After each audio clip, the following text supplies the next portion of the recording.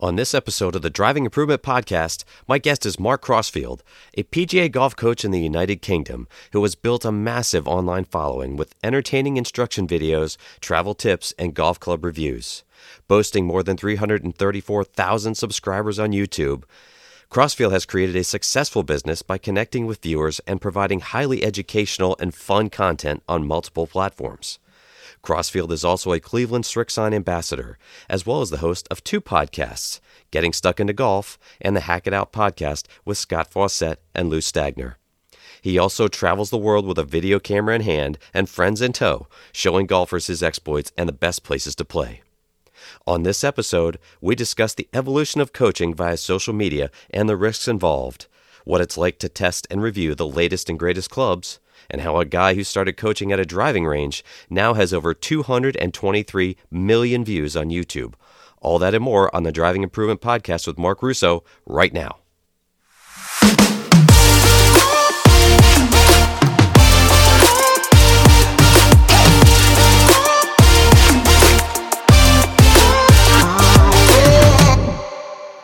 Well, welcome into the Driving Improvement Podcast, everyone, and I'm pleased to have with me today Mark Crossfield. Mark, how are you, my friend?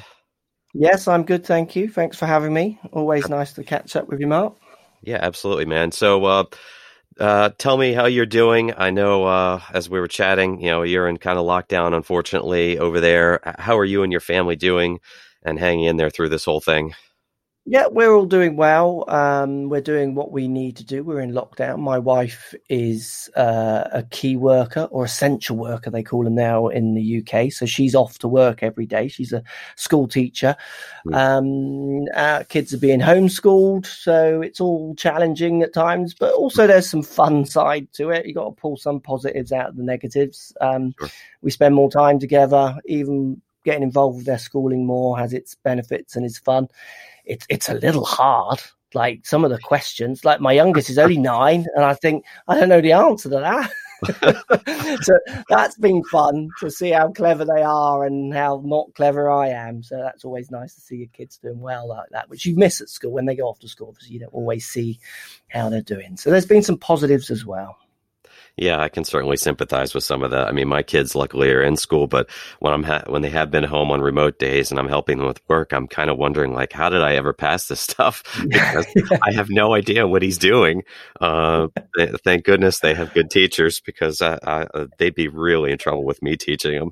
Yeah, absolutely, sure. Absolutely. What's Mark? What's your take these days?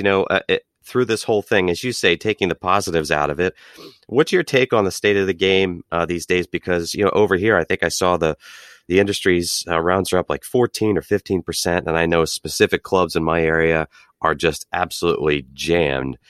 So there has been a positive effect to our game to some degree through this whole mess. Yeah, I think golf, certainly if I speak UK based, when we were out of the lockdowns that we have been, I think we've been in 3 official full country lockdowns. And then there's also been regional lockdowns at times as well. But when we've come out of lockdowns and golf is allowed, there's been a definite positive push for golf, more rounds played, I've heard. Equipment sales were high, apparently, from manufacturers telling me. And golf was able to start pulling on other sports because football, for instance, wasn't allowed. So UK soccer, football. So those people who were fringe golfers or played a little bit wanted the outlet. They'd been locked up, so they wanted to go and enjoy their time on the golf course.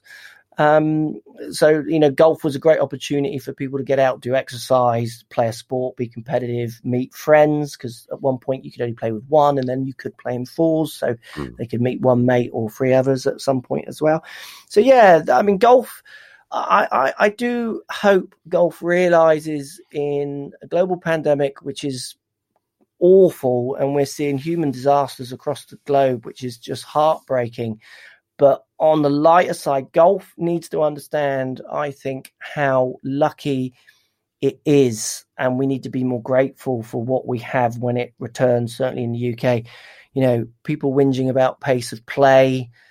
maybe the person in front of them not being as good and getting in their way, and all those kind of golf things that we've got so in a rut of doing. And I know golfers will fall back into them because it's unfortunately the nature of the people who play the sport to a certain extent.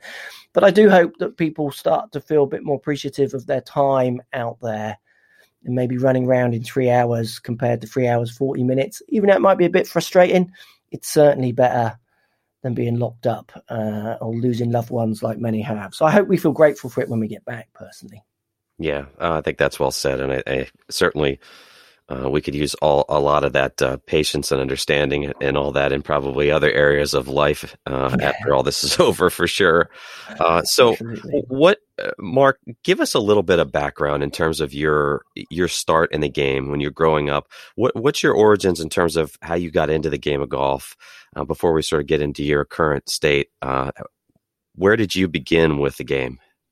Okay, so my father started me. My dad started me. He tried to start me when I was probably 7, 8 or 9, bought me some little clubs, but I sold them to a friend and went and bought sweets with the money, I think, because I was playing football at that time. Like soccer, football was everything. Golf was like, who plays golf? I want to run around and kick a ball and score goals and be like the people on the telly. And then strangely, just one summer holiday in the UK, I was 11 and a half, nearly 12, I think. And there was a local pitch and putt, which I think, do you know what a pitch and putt is? Is that what you call them in America? You know, a short course and par threes, basically, and anyone can play. You go and hire clubs, wear what you like, right? Which is obviously unique for us in England. That, you know, golf was you wear clothes, you got to have the equipment, and so on and so forth. So back then, you know, pitch and putt, it was more anyone could play. I just got hooked. I went once, and I remember not going again that summer holiday. Literally went back every day. I can't remember the person in the booth serving me, but they must have been. He's coming back every day, this kid. And then from then on, I just wanted to get better. It was the personal achievement compared to the team sports that I had played was just so exciting. The selfishness of golf, I loved it. You know, it was me now. It wasn't me doing a pass to someone and them getting it wrong, or someone laying it onto me in football, me getting it wrong. It was all me. And I love that challenge. I remember just thinking, like, I just want to get as good as I can at this. So I kind of got hooked at 12 playing pitch and putt, and I didn't really stop playing until I was about maybe 21, 22 when I started to turn pro at 19, 20, and I wanted then to teach more, and I was kind of fed up of playing. But my predominantly playing life was as a youth stroke junior, which is where I had my kind of better achievements and where I played probably at my height of play, if you like. And what made you make the progression then into coaching? I mean, a lot of us, you know, play the game, realize, hey, we're not good enough to do this for a living. Absolutely. So how can we find our way in this game? And for a lot of us, the coaching side ends up being where we go. What made you get into that? So it was interesting. It was a real natural progression for me. It wasn't even an effort. So I love taking lessons, like from the start. I've always loved trying to understand what does make me good or bad. Like, why am I better at golf than another kid? Like, what is it? Is it talent, in inverted commas? Is it genetics? Like, why am I able to do something where the kid next to me is making it look so hard? Like, what is it? So where I love the selfish quest to get better at golf, as in, you know, try and hit the ball straighter and hold more putts, and I love practicing. I also love trying to understand why one chip would go closer than another, why a 7-iron would be hit straight 8 times out of 10. Well, why did the other 2 not go straight? Like, how can I get that 10 out of 10? So the progression for coaching started pretty much almost as soon as I started the game at some level. I had a couple of really good coaches through my life, really analytical, non-emotional based coaches that really turned me on as a golfer. You know, they were ahead of their time. It sounds silly now, but they were some of the first people to use cameras, which obviously nowadays sounds funny because we've got launch monitors and force plates and 3D captures. His name was Peter Thompson. He was a great coach. He taught a few tour players. He had a grid behind us. He had a grid on his wall, which he swung in front of a camera. He had a big database of students stroke pro swings that he would refer to, again, way ahead of his time, before computers made that all much easier to compare to. Again, looking back now, we know that's not always the best way to coach, but back then it was like, it just excited me that someone was so analytical, and it just made me think, I want to be able to take a sport that is so emotionally charged. Like, if you think about playing golf, like, people are in pretty heightened states of emotion, aren't they? Which then makes it hard for them maybe to make the best choices. So to go to a coach where emotion played no part, he just wanted you to hit X position for X reason. I don't care what you feel like. I don't care if you like that or not. That's what I believe you need to do to be better. And if you signed up like I did, yeah, let's do it. Let's go like straight at it. So like having a few good coaches along the way, I think really helped me get inspired as well to be a coach. But for me, it really did start at the age of 12 onwards. Like, why did I fin that ball on that par 3 course? And then why on the next hole did I hit it to 10 foot? Like, how can you have such variance? I want to understand this. So it kind of started as soon as my love for the game started. It was the same thing. And I see it as no different now, to be fair. Do you think that experimentation and failure in the game, as you play with your swing and mess around, if you will, with it, is a super important part to becoming a good coach? Because I find when you talk to other coaches, their own failures sometimes are massively helpful to their coaching style, because they've been there. They've been in the student's shoes. They've done it on purpose, and they've done it not on purpose, and sometimes in tournaments. Do you think that's helpful? Yeah, I do. I think it's helpful on every level. So if I take it to when I was full-time coaching in London, so my failures absolutely played their part, and my understanding of how to beat those failures emotionally or not, and then beat those failures with different swing thoughts and feelings that I could try and share with people. But also at the same time, like when I taught in London full-time coach, I was teaching up to 90 lessons a week. I was seeing 90 individuals a week. It was 6 days a week, and it was from 8 a.m. till 9 p.m. It was a crazy amount of people, but I loved it because learning from their failures as well is what made me really have the analogy I use, it's similar to like pilots doing their miles. Like, you have to see every student to be the best coach you can be. And we all know we won't ever see every student, which is why we keep striving to be better and better and better and better. But if I only see middle-aged man, used to play football, has some skills, can deliver the club, swings at a certain speed, how do I teach this brand new golfer from Egypt when I say to her, we're going to do putting next week, she says to me, what's putting?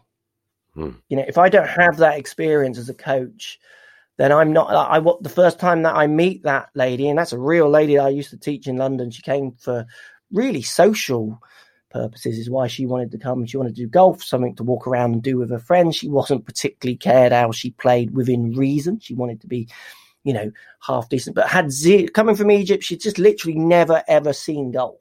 It was like she lived across the way, heard that there was a golf school and went, what's golf? Can I have a go? If you don't meet that student, how do I help the next person and the next person who comes along like that? So I think not only my failings, which I agree, which is what drives coaches often, it's the failings then also of so many students, watching them try and do what I've said unsuccessfully, and me then having to be really quick and think of another way of putting over the point in a more creative way to then help them achieve their goal. And that's, at the end of the day, you've got to have a certain knowledge base. I think you've got to have a certain understanding. And I do think that's something golf pros still don't give enough respect to, but you've also then got to know how to deliver that knowledge to the demographic that you teach, which for most golf pros could be anyone, couldn't it? It can be from the person who's never seen golf to a tour pro and anywhere in between. So their failings as well, and mine with them, and then trying to turn them into successes, is, I think, the best learning ground you could ever have. Yeah, and to that point, Mark, we hear that word so very often, consistency. I probably heard it 3 times already, this past week, and it's like, obviously we get a chuckle out of that, but why is it that improvement for so many golfers is such a struggle in this game? It's a good question. I think when again, teaching full time, one of the biggest kind of standout patterns that I would see through success and what you would define as non-success in the game was to do with goals. People's goals being way out of proportion for what they really could achieve. So I think they were classed as a non-success for themselves very quickly because their goals weren't realistic. I like playing tennis, but if my goal is to play Wimbledon, I'm only going to be disappointed as a 45-year-old guy. Like I've lost. Right. I might play seniors, but I'm not because I'm not even that good. So I think goals is one thing that then you could equate to why people then would put themselves, or the coach might think that they failed with them. And then also the ability to learn. Golf lessons, I used to remember thinking, this lesson isn't about what golf information I give to this person. There's a percentage of it that's about that, but it's actually about their inability to learn. Like this person has a distinct inability to listen to the instructions, take them on, and then do. Like they haven't got the learning skill needed for this lesson to work. So now what we're doing is, again, which is where I think the skill of the coach shines through or not. As soon as you identify that, it's now what can I do to like crash course this person into understanding what they need to do to learn. And to give you a pretty out there example of that, I used to teach a lot of wealthy people when I was teaching full time in London. We were in Regent's Park, really affluent area. We had, captains of industry, pop stars, film stars. Like it was a mixed group of people, but it was very wealthy people. And I used to get a demographic of male CEOs of massive corporations come for lessons. And the generalized stereotype with them, and it's a generalization, but the stereotype was that they just wouldn't listen because they spend all day telling people what to do. I was like in my 20s, they're not listening to me. And I remember saying to a few of them, saying, if you don't do what I've just told you to do, I'd go politely at the start and they're just not listening. They're trying to drive the lesson. They're trying to bring their agendas on. And I remember saying to a couple of them, just straight to them, if you don't do what I need you to do, I don't mind if you leave because this won't work. Like you need to at least try what I've said and you need to stop telling me what you want to do. And it was actually the direct confrontation with them that made them, A, respect you more once you put it out there and the lessons from them on were so smooth, and B, made them realize that they need to turn their learning heads on to achieve. Right. They can't say, oh, yeah, but it's because I take it to here's what you can keep saying that, but that's not the reason you're slicing it. So we can keep trying to get in that position and you can continue slicing it, or you can listen to what I say and we might stop you slicing it.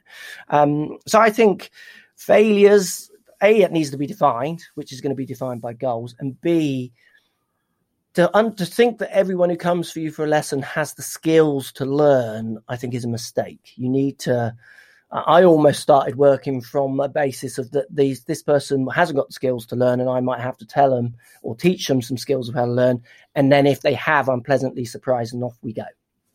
Yeah, that's gold there, I think, Mark, because it really is a balancing act with everyone who walks in, and your communication style has to be able to adapt to that person. I agree with you. You get those folks who want to tell you what their issue is. And you kind of want to say, hey, look, you're here for a reason, so let me do my job.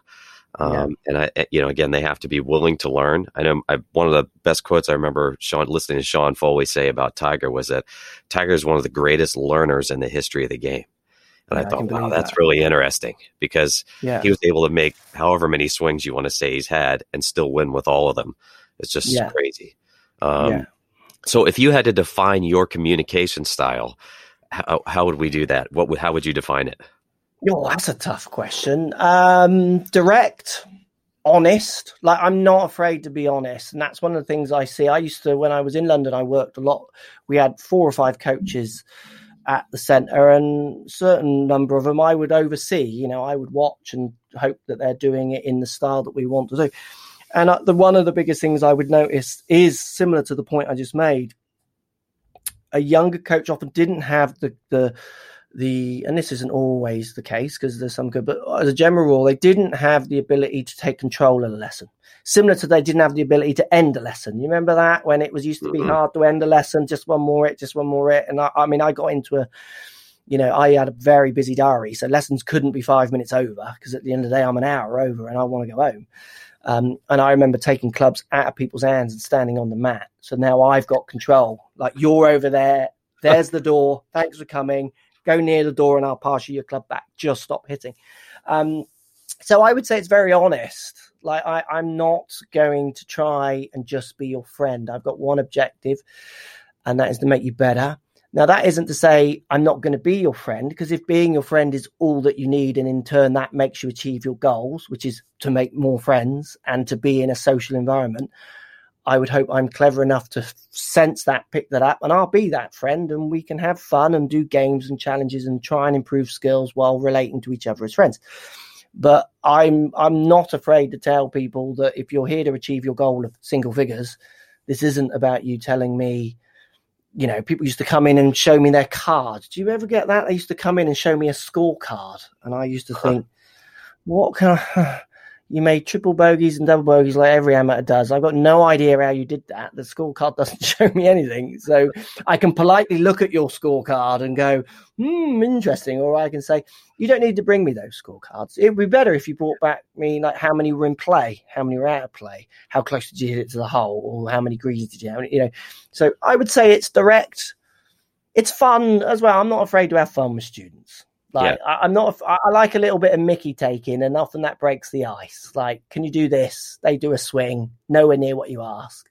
And I would say, should we have another go? I'm not afraid to use a bit of fun and like take the mick a little bit. And often they like that, and if they don't, I read it pretty quick and I change my tack. But 99.9% of the time, breaks the ice. They realize it's fun as well as learning, and then off we go. So direct, honest, with a little bit of cheekiness. Yeah, that's perfect. That's perfect. So how do you progress from, you teaching 90 hours a week, and you're progressing your coaching experience in business. And then now, as you sit here, as I'm doing my research yesterday, you're at over 223 million views on YouTube. How does that happen? Yeah, how does it happen? It happens. I've never been afraid to. I've always enjoyed trying to look at where technology is going. Like, I'm always an early uptaker in technology. I had launch monitors years ago, probably way before most people was using them, certainly for any content. I've never been afraid of cameras. I've always enjoyed photography, so the use of cameras has always been part. I mean, I've never taught lessons. My first ever lesson I ever did was with a camera in a studio. So I've never been that guy on the range and then progressed the cameras. Like, I've only ever taught with the help of technology. So it's just seamless. And YouTube at the time when I started years ago, maybe 12 years ago, I think it is now, it was very new, certainly in the golf era, and I saw the potentials of what it could be for me having a voice over the industry that had its own voice, which was basically magazines, which at those times, and still a little bit now, but certainly those times, was a voice which was just so controlled and contrived and just generally wrong. So having the freedom to have my own voice with technology just really excited me. No different to getting a launch motto really excited me. So it was quite a natural progression for me for YouTube, because I just could see the potential that, it did feel like I could be a TV producer in my own bedroom. And that again was something that I just was excited about. I was interested in editing. I've always enjoyed editing because it's the creative side. I've always liked photography, and I didn't have any money to employ actors, so I talked myself. And I generally can do that.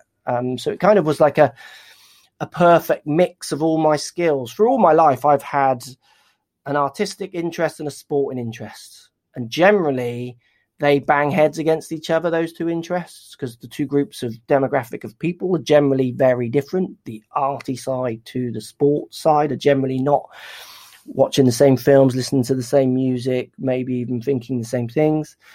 Where YouTube just seemed to be like, this is amazing. I'm allowed to use my sports excitement and skills and my art skills and bring them into one place, and it works just perfectly. So, I saw it as just a natural step for me of having a voice. I mean, I remember the days of YouTube, like just putting music on your videos when I started was impossible.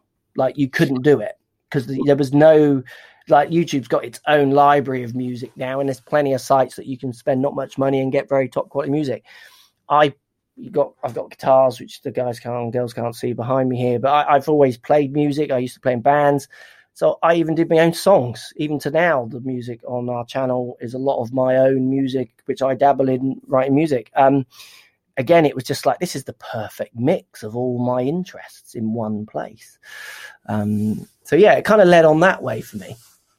So as it's evolved for you, what are some of the lessons that you've learned, like kind of maybe some of the do's and don'ts and failures you've had with it over time? Because you've produced a ton of content, obviously. So yeah, you obviously learned plenty from it from day one to now, much like teaching lessons. You've probably evolved like we all have from lesson one to now. So what have you learned?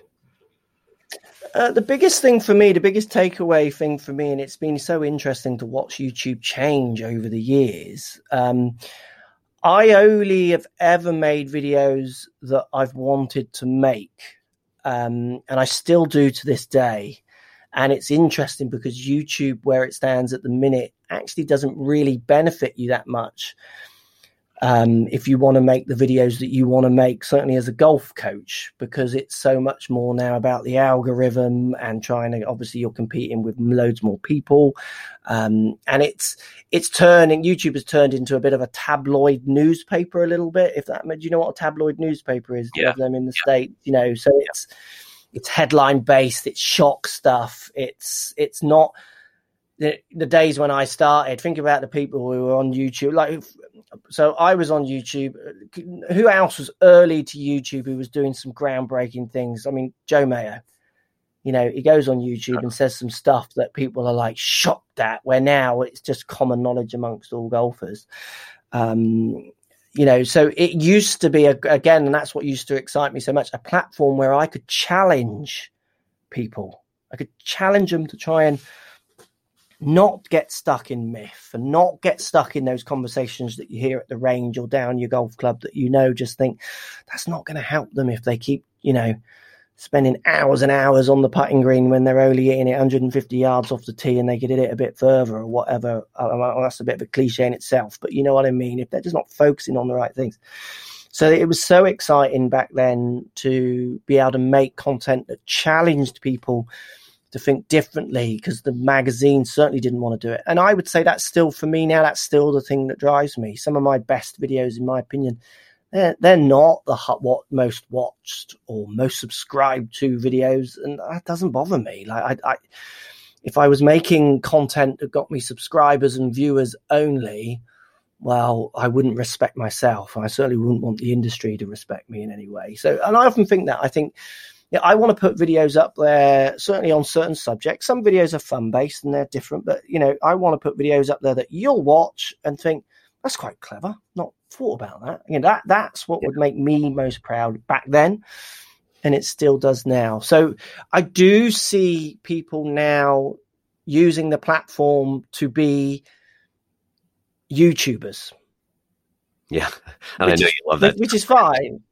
Yeah, well, that's fine. Like, if you want to be a YouTuber, you be a YouTuber. But just think about this. Like, YouTube doesn't understand what's good or bad golf content. There's no one in YouTube going, that's clever piece of golf content. YouTube is basically rated by its viewers. That's how you get moving up the algorithm. You get good interaction and get a video really moving amongst viewers. So at the end of the day, it's your lessons that is rating the content. Now, no disrespect to our lessons, but you've got a job and I've got a job because you've got knowledge that they don't really quite possess yet. So the fact that then they're rating that content shows you how that platform becomes tabloid, because the best way to get their interest, well, is to maybe not make the best content in the world. So I think you need, if YouTube now, whatever way you want to go, if you're a golf coach and you want to, you're interested in coaching and you want to use it to promote yourself, just be true to what you are, which is what I've always tried to do. Don't try and be a YouTuber unless you do want to be a YouTuber, and off you go and try it. Just, produce content that you're proud of and that you feel that you'll be proud of in years to come, and content that your peer group would be proud of. For instance, if I can stand up at an Andrew Rice coach camp, which is where I met you, I think, for the first time, and play a video that I'm proud of, then that's my goal. Always has been, always will be. So I think it's about being true to what you want to be, whatever that is. And if you want to be a YouTuber, that's cool. But if you want to be a golf coach, they're definitely very different kind of contents. Yes, that's a great lesson there too, Mark, because I think, every coach, at the end of the day, there's no substitute for actually being good at what you do. You can put these videos out and, as you say, be a YouTuber and all that. But if it's not very good, and your lesson book isn't full, then there's something hollow about it all. And I feel like, from my perspective, I've put some videos on my YouTube channel and everything just to have some content, things out there and things to reference. But at the end of the day, my strength and passion is the interaction in front of people, my communication skills, engaging people. So you have to find what your strength is, I think, and really nurture that in some way, right? I mean, would you agree with that? 100%. Yeah, I totally. And I used to say, and I said it in the coach camp talks I did, that some people doing videos actually harms their business because they're not particularly good at it. It doesn't mean they're not good coaches, because they're much better as a one-to-one.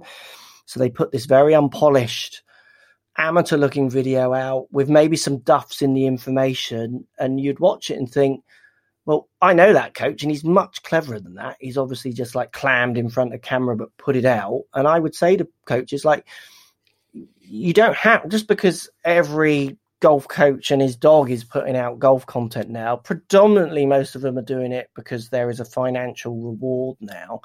And that's not really the goal of doing it. I mean, I started YouTube. I had 3 years of YouTube where it wasn't paid. There was no monetization of YouTube. And there was 2.5 years of that. There wasn't even talk of monetization. There wasn't even a hint that YouTube would ever be monetized. I did it because I wanted to tell people what I knew, because I was proud of what I was learning. And again, still to this day, I see it. And yes, there's financial rewards now, which are nice, but that still isn't the driving factor behind. Like, I'm not a big analytics person. Lots of analytics in YouTube, and you can drill down into analytics and then start just, delivering content that's getting all the clicks and views. And I just think, well, with the odd times I do look, they're often videos that I'm not particularly thinking I need to remake 4 times. So I'll just carry on making the content that I'm proud of and try and maybe push the needle a little bit in ideas of content, rather than chasing the YouTube dream a little bit. And that's the trouble. As soon as you put finances there, that is always then going to slightly muddy the message a little bit. And that's all I've seen over the years, is the message is just getting more and more and more muddled. And I do worry a little bit for the user. Like, I see users posting videos at me, I've watched this. Does this make sense? Is this true? And I just think, why are you watching that one? It's just a geezer saying something. Really? But it's a double-ended sword, where YouTube is brilliant. It gives us all a voice, and it's a freedom to have a voice, and that's brilliant, and it's the most powerful part. But if you think about it, the unregulated side of the information in a profession that we try and specialize in is also its worst part. And now when you've got so many people using it, it's not even 50-50 anymore for me. I see it as, I actually see the Golf Pro community slowly starting to almost giggle at YouTube to a certain extent, and I don't blame them, to be fair. Do you know what I mean? It's almost like, another YouTube video. And I just think, I get why you're saying that, because there is a lot of muddy in these waters. It's so funny too that you mentioned that about, double-edged sword. I literally have that written in my notes, double-edged sword about YouTube, because it seems like sometimes it is. Students say, "Oh, I fall into the YouTube trap," and then I'm saying, "Well, you ought to be careful there." And then I'm like, "Well, I have a YouTube channel." It's like it's almost like I want to use it as a place where I can send my students to follow up, but you start to worry about this balance, and that's the question too, Mark. Is this whole thing about content? Is it a trap to some degree for those of us in the teaching business, because you feel like, oh, well, I have to produce content to be successful, and I'm not so sure that you need to, but you almost feel like you're getting left behind if you don't do something. Yeah, I don't think you need to at all. And again, it depends on what demographic you want to hit. You got to remember as well, for me, when I started YouTube, I live in Exeter. Exeter calls itself a city.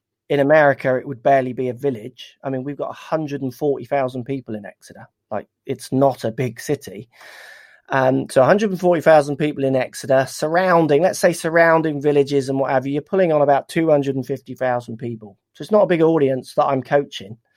Out of that 200,000 people, how many of them play golf? Well, that's going to be smaller. How many of them play golf and have lessons? That's going to be smaller. So there was a part of me thinking, if I only think my local environment for coaching, now I've moved away from London where I was teaching crazy amounts, then, well, I'm earning not much money and I don't want to be 40 or 50 and not being able to pay my mortgage or retire at a certain age and be stood on a lesson tee at 70, still trying to take 20 quid cash in my back pocket from someone. Do you know what I mean? Not that I do that, but you know what I'm saying.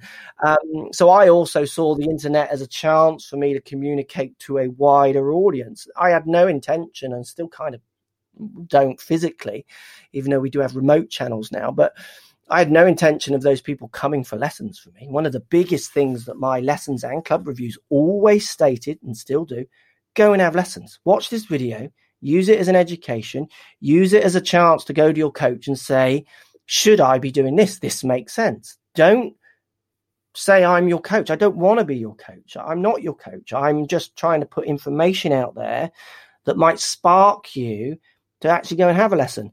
And when I started, what was really interesting, coaches definitely didn't like what I was doing. Why are you giving this away for free? It devalues what we do. There was a real resistance amongst coaches. And then after a few years, it completely switched. The amount of coaches that would say to me, Cole, the amount of people that come for lessons with me because they've watched your videos, thanks for, keep doing the good work and so on. And I used to think, I don't want them to come to me. I wanted more people locally to come to me, or from a bit further around, but I don't want a guy from Scotland coming down for a lesson with me. Go and have a lesson off someone in Scotland. Not that I've got anything against Scotland. It's more like, there's good coaches near you. You've just got to make sure you're finding them. So actually, I think there's a benefit on a certain extent that it was promoting people to go and have lessons, the same way as maybe, obviously on a much smaller spectrum. I'm not comparing myself with the PGA Tour, but, you watch a PGA Tour event, you might want to go and play golf the next day. It has that effect. You watch a few coaching videos and it's interesting and it sparks your imagination. Well, you might go and book a lesson in the next week. That's brilliant. That's my dream. You've listened to some education. I hope it made sense, but go and speak now to the doctor. This is just an article on medicine. You now go and speak to the doctor to see if that medicine is the medicine you should be taking or not. Because I've never met you, so I've got no idea if this medicine works for you. And I still say that to this point with the reviews. Go and get fit. This is just my opinion on this club. There's some database-driven ideas to show you that the manufacturers, what they're saying is maybe a little exaggerated or not. But don't make this video stop you going and testing. If this video makes you put this club on the test list, that's cool, because you're going and testing.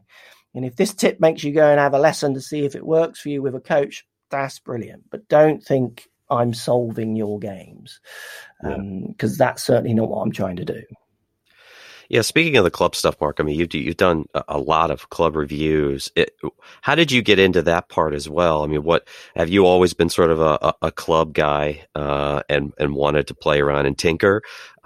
What made you sort of get into the club review stuff? Because that stuff's great. Yeah, so I'm not much of a tinkerer, actually. I was very much a settler in equipment because I think I was quite quick to realise that it is so much to do with me more than the club. I had a website selling golf equipment, and I learned pretty quick that if I put a review on that website, those pages did well in organic search on YouTube because people would hit a product page, stay there for a long time, obviously watching the video, and that would help the rankings in my product pages for those products. As soon as the video started to get any kind of momentum, I got out of that because it just, at that point, it didn't make any sense. I didn't want to be selling the equipment because it kind of, again, it was just a bit of a grey area and what the point of the video was if you had that agenda at the end of it. So that sparked it a little bit. And then there was with the, we had a TrackMan, I think, because I worked with a guy called Steve Gould who developed golf software, we had maybe the first TrackMan in the UK, maybe even Europe. So getting my hands on a launch monitor that early and being able to do these tests on clubs that I've never been able to do was so exciting. So it did become a little bit of a journey of discovery on what actually is right and wrong with all these marketing messages. Like before launch monitors, I wasn't able to say if a club was 6 yards further or 10 yards further like the manufacturers were claiming. So I think the club things developed from there as well. It was a real interest to understand as much as I could about equipment, because at the end of the day, if you're coming for a lesson with me and I can fix you by changing your grip, I'll change your grip. If you come for a lesson with me and I can change the loft of your club by 2 degrees and it makes you hit your goals, why would I not have that knowledge? I still to this day think that fitting and lessons are far too divided. I see them so much as the same skill. Like, I just don't understand. It frustrates me that more coaches aren't more knowledgeable about equipment and vice versa, that fitters seem to not want to touch lessons. They just want to fit. And I just think, how are they not the same skill? They're just tools to allow me to make a player a better player. So there was a bit of that as well. I wanted a crash course in understanding what the difference of the MOI made, why the loft sleeve made it open or close, what difference loft actually made. Does the shaft flex really relate to swing speed? Does, like they're telling us, swing slow at this flex, swing fast at this flex? Well, I get an independent study from the R&A that say they don't find that. I get another independent study from the Oven at the time, Nike, saying we don't find that. 2 other manufacturers told me we don't see that, even though their marketing material on the website was dumbed down to say, swing at this speed, get this shaft, swing at this speed, get that shaft. So I thought, all right, well, I could test it myself. So you start testing it and you're thinking, oh my God, yeah. I mean, I would have told, I don't know how many slow swingers to look at this shaft, and I'm not seeing that pattern in flex relating to speed at all. It's so player specific. So if I don't know this as a coach, I'm not as good as I can be. So it was a mixture of those things really that really drove me to then really delve deeper into equipment. Yeah, I couldn't agree with you more on the equipment stuff. I mean, we have this discussion, often in coaching too, about a student's intention and what they're intending to do. And I think also to that end, a golf club that doesn't fit them is going to limit them or force them to make a different intention. And I often tell students, especially those who think they're not good enough, we hear that, I'm not good enough to get club fit. Like, look, if I give you shoes that are 2 sizes too big and tell you to run as fast as you can, you might do it. It might not be pretty, but you might get it done. But we could make it a lot easier if your shoes fit. So to me, it's like, get the clubs that fit so you can start to get better. As you progress, so I mean, I did a test recently using my 3D Swing Catalyst force plate, where I'm working on clubhead speed, trying to max my clubhead speed, which is obviously really fun at the moment. Lots of people doing it, and I just because of lockdowns, I'm going to see where I can go with this because it's an interesting experiment and it helps me as a coach help people who want to get faster. So I did a test on my 8-degree driver compared to a 12-degree driver. And all I tried to do was swing both clubs as fast as possible, but I had to deliver the same loft. So whatever I delivered with my loft, so let's say 15 degrees from an 8, I deliver 15. The 12 degree, I'm not allowed to now deliver 17, 18, 19 loft. I've got to deliver the same loft. So we're going through the same launch window, because that's my launch window, but I'm going to swing them as fast as I can.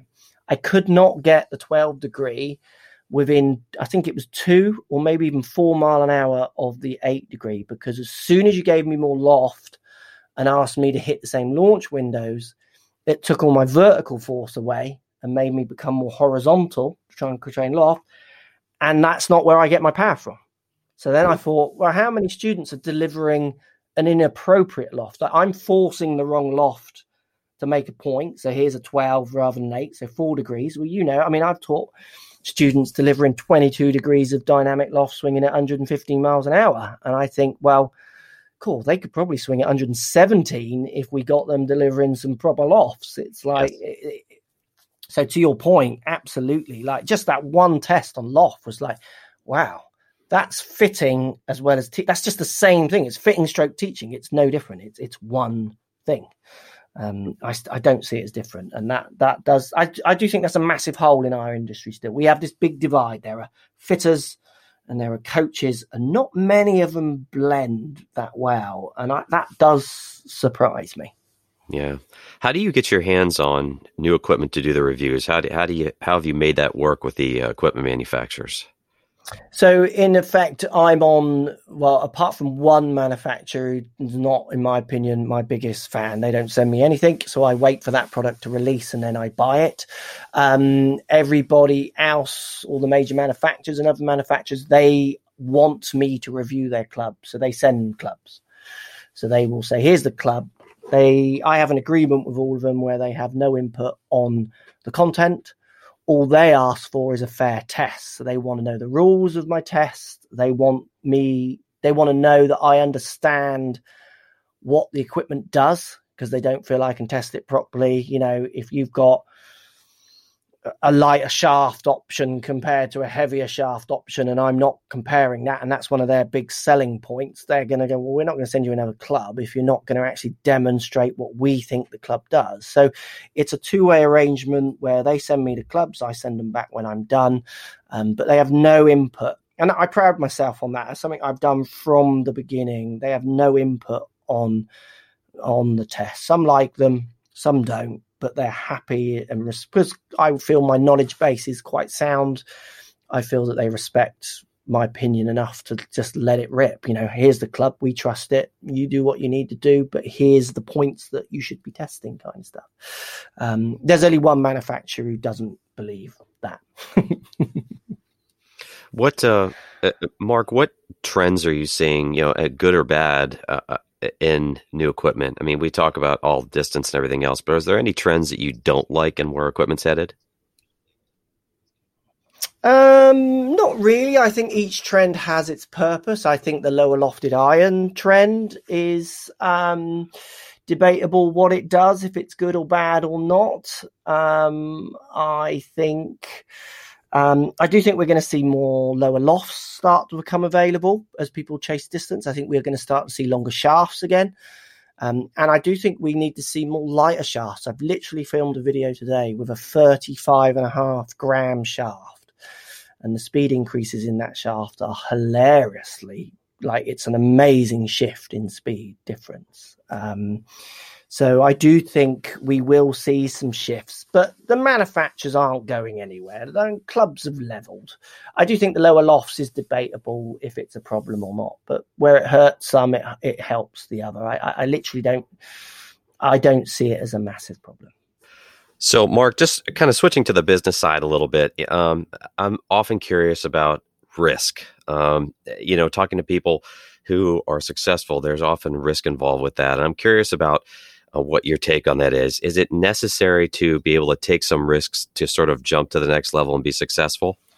It's hard to generalize like that, really, because obviously sometimes what seems a risk to me or to you might not seem like a risk to someone else. So it would have to be defining that risk. I think at all levels, you have to, unless you're very, very lucky, you have to keep challenging yourself.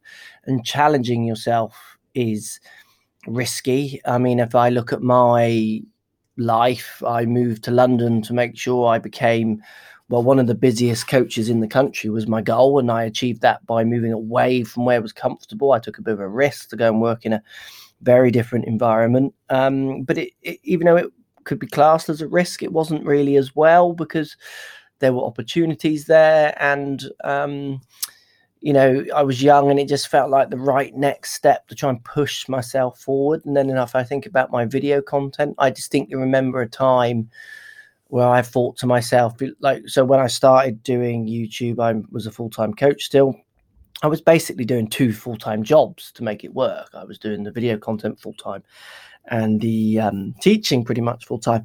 And I remember saying to Matt, who now works for me, like, I wonder what would happen if I just did videos. Like, I've grown up with my income coming from physical lessons, meeting people one-to-one and paying you. Like, shall I just give it a go, going all out video and like forget that side? So that would have been classed a bit as a risk as well. But again, at the time, it just felt like the right next step. So I do think you have to challenge yourself. I think you have to try and make sure that you, certainly in our profession, I do see golf a bit as it's a bit of a vacuum golf, and you can get lost within it. It's a very safe environment.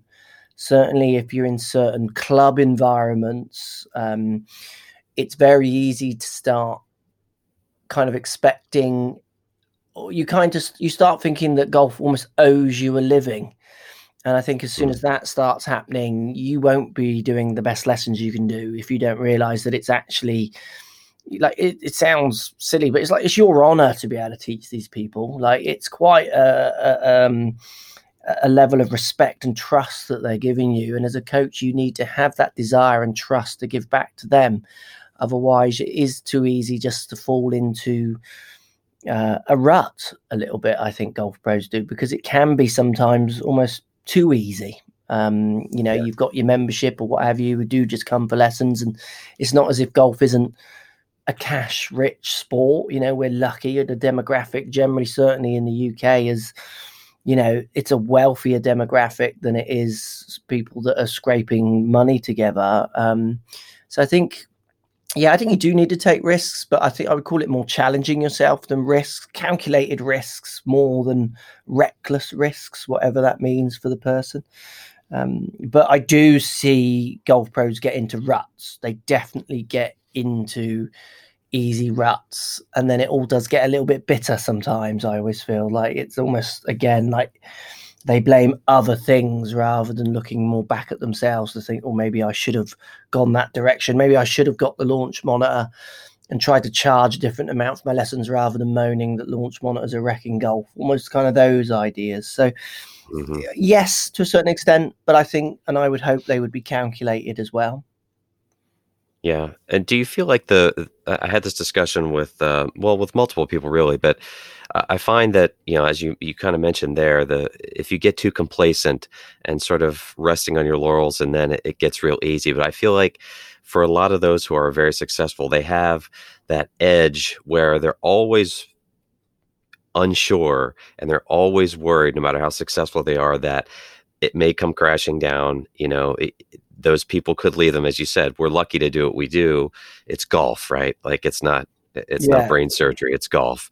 So, they always feel like, the next day it could all leave you. So you've always got to keep trying to move forward and get better. You feel like that's a common thing.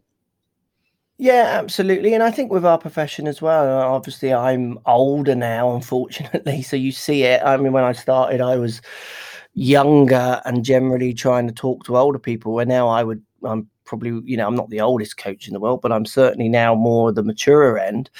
There are plenty of young, hungry pros who are going to try and push things forwards in the direction they want it to go.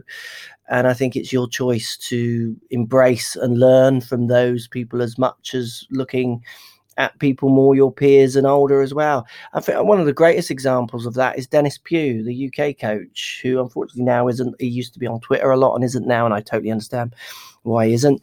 He could easily have sat back on his laurels. He's at one of the most premier clubs in the country. He had a TV pundit job. He had his stock tour player clientele as well as his very, very wealthy members. But when he was interacting online, he would challenge ideas, certainly that I would put up and other coaches would put up, because he wanted to learn. He wanted to know what is all this noise. I don't want to just accept that I'm successful. He's coached Montgomery and Ryder Cup stars and the rest of it. He's not just trading on that card. He's then going, okay, what this guy is saying is interesting. I don't know if I agree with it or not. I'll ask him some questions. And I used to think, and Dennis was older than me. He had a very, I don't want to speak for Dennis, but financially he was like not doing it for the money anymore. He was financially fine. But he had a desire to just keep being the best version of him in his profession that he could be. And I used to really admire that. I used to think, yeah, that's like, I don't know how old Dennis is. I'm going to say something out of turn now because he's probably in his 50s, but I'm guessing he's in his 60s and he's still, he wants to understand what is going on. He doesn't want to be a 60-year-old on the way down. He's still a 60-year-old or whatever age is pushing forwards. And I don't think it matters what stage you are in your professional career, certainly in our sport. You see it. I mean, it's terminology is changing, technology is changing, ideas are changing and being challenged every day. And I think it's our job to make sure as good coaches that we try and understand all of them, even the ones we don't agree with particularly. You've still got to try and understand what the idea is, because it might apply to a student. And I relate that to Moment. I have interesting chats online with people about the rollback debate with golf balls. And it's a really interesting debate. And I sit on the fence of it. I think there's positive sides for rolling back. And I also think there's crazy ideas in relationship to rollback, and equally crazy ideas for the people who don't want rollback, and equally positive for the people who don't want rollback as well. But what I do notice is the discussion is still clouded with ridiculous amounts of myth. So you get a good amount of the most outstanding thing with that, and it really makes me think of golf coaching, is that it's almost, this is a random figure I'm plucking, but it's like 80% of the discussions, almost both sides, are just not actually factually true. So even some of the rollbackers are wishing for something to fix golf, and then you show them facts saying, well, you've actually already got that already.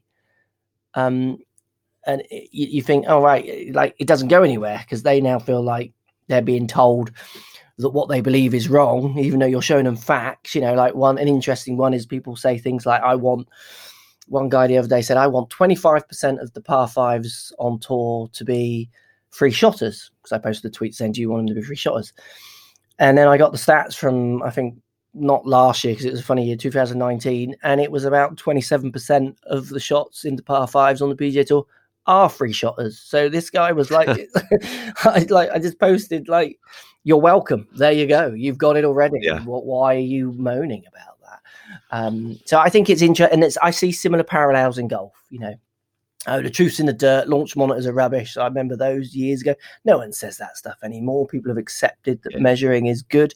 I see the same with ground pressures. People saying we don't need to understand how they're pushing in the ground. It doesn't do anything. And, well, if you've not used it, you might think that. As soon as you start using it, you'll think, well, actually, it's as powerful as what the launch monitor is. It's just another way of me looking inside the student and not having to rely purely on their feelings and giving them measured truths. I think you just got to remember to keep pushing forwards, because the ones coming up behind you generally they're going to keep pushing, like you will have when you were a young pro, and probably still do now. I know I push as hard as I do now to try and understand as I did when I was 20 starting out. Yeah, that's perfect. And I agree with all of that, and also the whole technology and moving on and trying to learn more of that. I mean, I know you've done a ton with Swing Catalyst, and I just got the pressure plate not too long ago, and I'm getting the force plate, and it's amazing how much I've used it just in we'll call it 6 weeks that I've really put it into play at work. It's been unbelievable. So it's just having more tools in that toolbox to help everybody have a little more fun. Absolutely. So Mark, before we sort of finish the home stretch here, what does a week look like for you? So I'm predominantly creating content, to be fair. That's what my week consists of, filming content, to feed the many channels socially, YouTube and Twitters and Instagrams and the rest of it. I've just started a online coaching platform where the pandemic, I think, has really allowed us to see how, with the use of data, we can coach remotely, I think, more successfully than ever before. I've never been a particular fan of online coaching. I've avoided it for years and years and years. I did an experiment before the pandemic started, so last year, using a student and a shot scope. So a shot scope's a data statting, they collecting watch data on their stats, to see how big a changes I could make for a student without touching their swings, and how remotely I could help them. And it was a really interesting study. It was something that I was interested in. Stats in relationship to golf, I think, is so much in its infancy, and we're going to learn so much, like we have done with launch data and what have you. And at the moment, ground forces as we learn. But I equally feel, if you think of stats at the moment, we relate everything to the PGA Tour stats. Well, we are not even sure yet if PGA Tour stats really relate to different demographics of handicap stats. I'm not saying they do, but I'm also can't say they don't. What skills do we need to make sure that different handicap groups are best at, to make sure they're getting the most out of their round? So we've also got an online platform now, which we do, me and Matt, who I work with, who's another coach. We're starting to branch out into remote lessons, but it's highly stat based. Like we want you to give us X amount of rounds before we start trying to work out what we're going to change. So rather than purely look at a position in a swing on a video and a Zoom call chat to get a feel from them, we want to see what they're actually doing on the course as well. Obviously, at the moment, that's been slowed down by people not being able to play, but there's people in certain parts of the world, like we've got people in America, who are collecting stats right now, ready for us to give them online help. So I definitely see my coaching moving much more online and based around physical data and helping people move that data. It's one of the things that really interests me as well. When I've spent a lot of time over the years on the European Tour, following with different companies that I work with, watching their fitters work, working with the players, talking with the players and the coaches. And it was really evident still that lots of coaching on the European Tour is based on placebo still. It's very based on trying to put a Band-Aid over that person who's got a certain feeling that they need that week. And where there's still very much a place for that, you've got to turn their performances around within 2 days a day. Like, there's still a place for that. I'm not saying there isn't, but it did amaze me how little of the European Tour players are using stats, and their attitude towards stat-based improvement, very much still, I don't need stats to tell me what I'm good and bad at ideas. And it was eye-opening to see, where I haven't really got massive interest in doing anything with Tour Pros, because I do think they're a different entity and something I've never really been that interested in the coaching world. I definitely see it in the online platform that we're doing now, My Golf Gains, it's called mygolfgains.com. Hopefully some interesting developments over the next 12 months and onwards with that. So working on that and producing content. And if we were allowed to see people, the odd lesson here and there as well. But lessons is now much more a smaller part, physical one-to-one lessons of my day. I do find it really exciting to try and deliver interesting, complex, sometimes messages to a massive audience. That's interests me as much as trying to deliver a one-to-one lesson to those different demographics I used to when I was coaching at London. So I do, some people do, online lessons or online videos. It's just throwaway tips and all the rest of it. And where I understand that idea, and we talked about it even in this pod, me personally, I think trying to deliver, like I did a video last week talking about regression to the mean. So we're talking about a real stale, statistical based idea around how coaches and fitters, I think, are reading stats really poorly. And basically, in statistical terms, they're selling noise rather than improvements. I loved making a video. I worked with a stats guy, and he said, "Do you really want to do a video on this?" He said, "It's quite geeky and quite stale," but I was hopefully able to deliver it in a more engaging way. It's 50,000 views and doing all right, and it's the most boring, stale kind of stat-based subject you could talk about, but it's actually not. It actually will help you make better choices with your clubs and with your coaches. So yeah, if you haven't watched it, you should check it out as a coach. It's a really interesting idea, because your ideas of improvement you might find actually aren't quite improvement if you understand stats a little better. And I know for me personally, in my profession growing up and with my training through the PGA, I've had zero statistical chaining. Reading data from a launch monitor is the launch monitor delivering it to you in a Golf Pro friendly manner. That's not how my stat guy wants the data. He has it in a very different format, and then he drills deeper into finding patterns that actually do exist. So yeah, if you haven't seen it, it's an interesting one, because it will literally, there were two pros, after I posted it, there were two pros who were speaking to me straight away going, can you just explain that again? Because you might find that, so if you hit the ball 250 yards and then you try a new driver and you hit it 260 yards, but your standard deviation with both of those clubs is 12 yards, then statistically that's not a gain as a rule of thumb. You would have to repeat that test 50 times and it come out that way every time for it not simply to be tossing a coin 10 times and having 8 heads and thinking this coin's really good for heads tossing. So it's an interesting concept that I think a lot of pros are getting wrong. So my day-to-day weeks and days do consist of me thinking, I have funny conversations with myself in my head and then think, how can I get that into a video that someone actually can relate it to and use and improve and what have you? It's fun. I enjoy it. I like having conversations with myself in my head, basically. Well, speaking of moving data, I would be remiss if I didn't ask you about the speed gain stuff that you and our friends Andrew Rice and Martin Chuck have been sort of prodding each other along here and watching you guys do this. How are your numbers looking, and how's your body feeling through all this? So body's feeling great, because I've never, ever worked on my body in my entire life. So when I started working with Michael Carroll, Fit for Golf on Twitter, if you don't follow him already, give him a follow. He's great information on fitness training and lots of it tailored around golf. He basically said, we did an assessment, and he said, you're if 10 is Arnold Schwarzenegger body training and 1 is that you've done nothing, he said, you're probably a 2. And I said to him, look, Michael, you're being kind there. I reckon I'm a 1. I've literally done nothing. So I was lucky to a certain extent that I could only go forwards from there, because literally you just start doing press-ups every morning and instantly I'm going from 7 press-ups to 12 to 15 to 20 to 30, literally in the space of 3 weeks. You really feel like you're improving.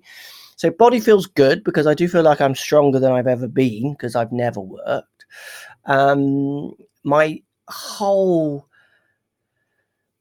My whole ethos of hitting shots has completely changed. So my golf, basically, I am precision.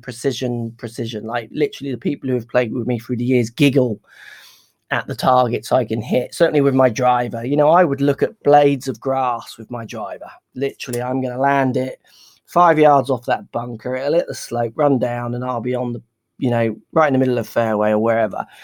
Where now I am literally looking at a hole and I'm finding out where the boundary of the course is. I'm literally going, right, I can't go right at those trees, and there's another hole left of the one I'm playing, so I could hit it there, and left of that hole's a road. So basically I'm now going, there's a road and a row of trees with some trees in the middle, and I've just got to hit it between the row of trees and the road. So just changing that mindset allows me to swing in a very, very, very different way. Combine that with the fitness, combine that with the knowledge through Swing Cat that I've been learning over the last 12 months, 6 or 8 months. My gains are comedy. I mean, I've gone from, so on quad, are you TrackMan or quad? I think you're TrackMan, aren't you? Yeah, so TrackMan. Let's say 2 to 4 mile an hour difference in club head speed is the general pattern I find with those two machines. Not that one's right or wrong. People don't understand that often. They measure different points of impact, as you know. I was on quad 105 topping out, 102s, could swing at 100 miles an hour. So you're talking like 98 to 102 on Trackman was where I would game normally. Carrying 262 was my average. Now, what I was very good at doing is getting the maximum carry for what I put in. I'm like 4 up, 15-degree dynamic loft, high toe strike. So I'm properly squeezing out every penny of what I put in.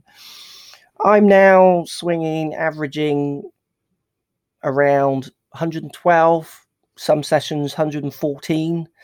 Ball speeds now where they used to be around 150, 153 maxing. I'm averaging 162 now, and I can get sessions where I average, well, I hit a few 166s and 164s and 165s. I've touched a 170. I've had 171 ball speed at 170. So I want to touch 170 more so I could game at 165.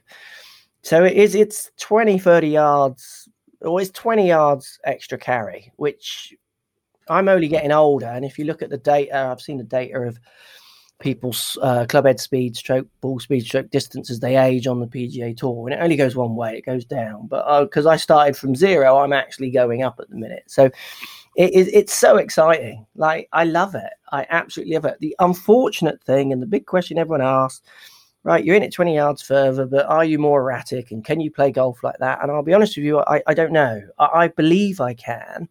But because of lockdowns, I literally this year, I reckon I've played 6 times at the most. And I was only really trying to hit it at full speed, maybe on 2 of those occasions. The rest I was still, developing my technique and what I was trying to do. So I'm really looking forward to putting it to test on the course. I'll give you an example. My scoring average as I grew up. So when I used to play in tournaments, I would make nearly every cut I ever played in. But I wasn't winning events. I was top 10ing, and that would be like, well done, Mark, good finish, 7th, 9th, 8th in good events. I now feel like I could shoot 6 under as well as 10 over. So all I've got to do is toss that head out of 8 times. If I can toss a head on a coin toss 6 times, I'm going to have a week where I might win, and then a week where I'm just not even making the cut. And that, to be honest, would be quite good fun, because not that I'm going to compete anymore, but just as an analogy, my playing career, I enjoy. I had some decent success in events, but I was a journey plodder. I was just like level par, 1 under, 1 over, level par, like ridiculously consistent, which I thought was actually a skill. But the people who went on to get onto the European Tour that I used to compete with, David Howes, who played Ryder Cup, people like that, I would have weeks where I'd beat them because they missed the cut. But then they would have weeks when they win because they would shoot an 8 under, a 2 over, a 4 under, and a level. Right. Where I just was never able to shoot an 8 under. I'm shooting 4 under and I'm pushing hard for that. But generally, I was shooting around level par. So I do feel with the extra distance, there could be some horrendous rounds, but there could be some exciting ones as well. So I'm up for the challenge. It's fun. And I'm not stopping. Like, I want to hit 170 ball speed consistently. Don't know if I can do it. If I can average 165s from 150, like, that's ridiculous gains, I think. And as a coach, I do it as well, just because it gives me better experience of the next student who comes along, and when they want to make gains, I can make all the mistakes for them. Basically, I've done this, I tried that. You might find it works, but success rate with that is lower than that, and so on and so forth. So it's no different to any of my coaching. I'm doing it because it's fun, but I see it as just knowledge that I'm growing, which is all exciting again for me. Oh yeah, it's been fun to watch. Yeah, so we'll have to keep watching, see where you hit it. Yeah. Mark, last thing here is, you mentioned earlier some of your other interests just briefly, but when you get away from golf, you've got so much stuff going on, and your hands in so many different things here. What do you do to recharge the batteries and get yourself relaxed and just good question. Family time's precious for me. I've got 3 kids, and I play a bit of golf with my oldest, Fanula. She enjoys playing. So I enjoy watching her experiment and play and practice. And I play with my parents, so it's a nice chance for us all to get together and just have a fun game. That's nice. My boy plays football, so I watch a bit of his football. I play guitar, which I love doing. That really relaxes me and gets me away. I used to play tennis a lot, but I find that my elbow gets punished, and then that affects if I wasn't doing speed training, it wouldn't bother me. But if I do trying to hit the ball further and then I go and play tennis, I literally can be out for a month where I still hit, but I shouldn't because it's like inflaming. So I do miss tennis a little bit. And I've just started, I don't know if they can't obviously see the podcast. Can you see my hat there? So I've got LA Lakers. LA Lakers. I've just started watching basketball. I go to the States loads before the pandemic, and American football would be on the screens in bars and places I'd go, and it never really interested me. I relate it to rugby a bit, and I'm not a massive fan of rugby. Big pads, didn't get it. If the basketball came on, I always used to watch it end to end, exciting stuff. Like, I just thought, that looks cool. I want to understand that game more because we don't really play basketball. So literally in the last month, I've bought a subscription to the NBA on their app. I've picked a team. So I've picked the LA Lakers because I work with Strixon, and Strixon are in Huntington Beach. So they're not far from, well, I guess that is in LA, I think, but it's definitely very close to LA if it's not actually in LA. So I thought if there's a chance of going to a game, that's probably going to be my biggest chance. I've heard of the Lakers as well. I am worried. You tell me, Mark. So by choosing the Lakers as my basketball team, is that too obvious? It's one of those obvious ones, is it? What as an American? Because I was close to the Knicks, and I was close to the Brooklyn. What were the Brooklyn ones? I can't remember what they were called. Yeah, because I love New York as well, but I'm worried that Americans are going to look at me and think UK guy Lakers is just far too obvious. Well, there are a few of those teams, Mark. Like for basketball, I would say, yeah, probably the Lakers. Football, it's usually the Cowboys, Dallas Cowboys, and baseball, it's the New York Yankees. So usually it's people are going to pick those. But hey, at least you're watching and you're enjoying the game. So it's all good. It's all good. You got to pick somebody, and you got no allegiance.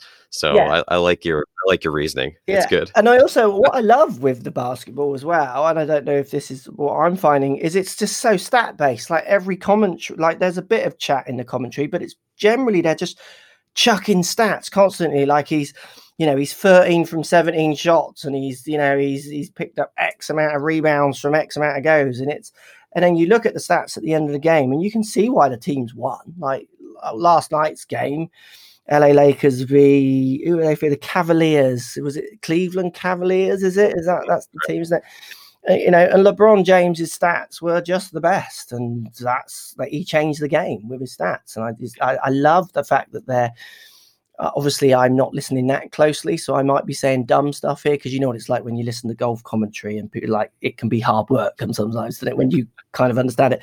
But I was impressed. I was like, I love the fact that they're chucking stats at me as I watch, and it really makes me. We've got a hoop in our garden because my kids love doing it, and I'm just like doing free throws and seeing how many I get out of free. I'm just thinking, like, if I can't get at least 2 out of 3, I'm going to be pretty hopeless here. Because you look at their stats and it's crazy, isn't it? Like the free pointer, like that's impressive throwing, isn't it? Like I measure it out in my garden. My garden almost isn't long enough to practice a 3-pointer throw. You watch some of these guys like Steph Curry. Yeah, but that's Steph. Yeah, he'll throw it in from the runway in the tunnel. Yeah, it's incredible.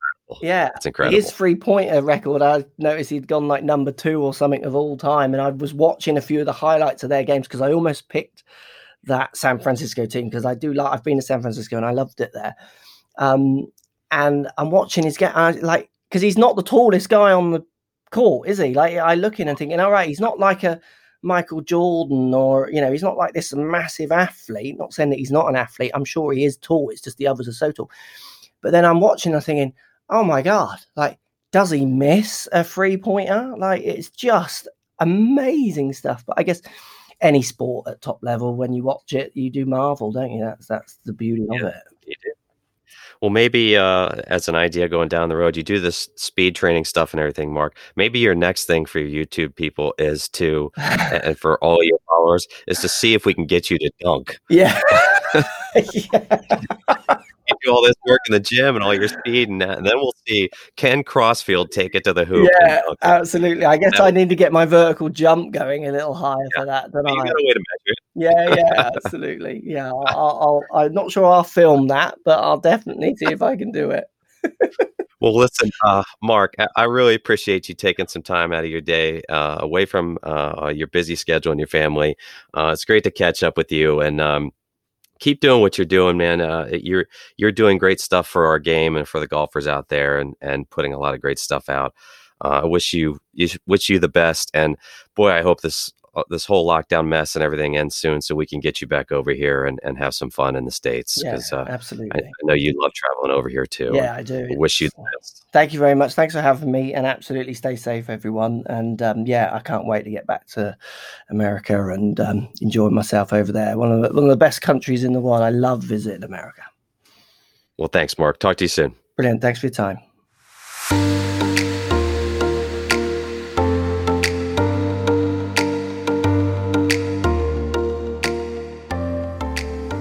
Thanks so much to Mark Crossfield for joining me. What a brilliant conversation. Mark is so much fun and an amazing, smart coach and business person who really loves the game. His thirst for knowledge and his curiosity really show up in all the fun that he creates in his content. You mentioned earlier, be true to what you are. And I think no one is more true to himself than Mark Crossfield, and golfers and the game benefit. Thanks again to Mark for joining me. I'm Mark Russo. I hope you enjoyed the Driving Improvement Podcast, and until next time, we'll see you on the lesson tee.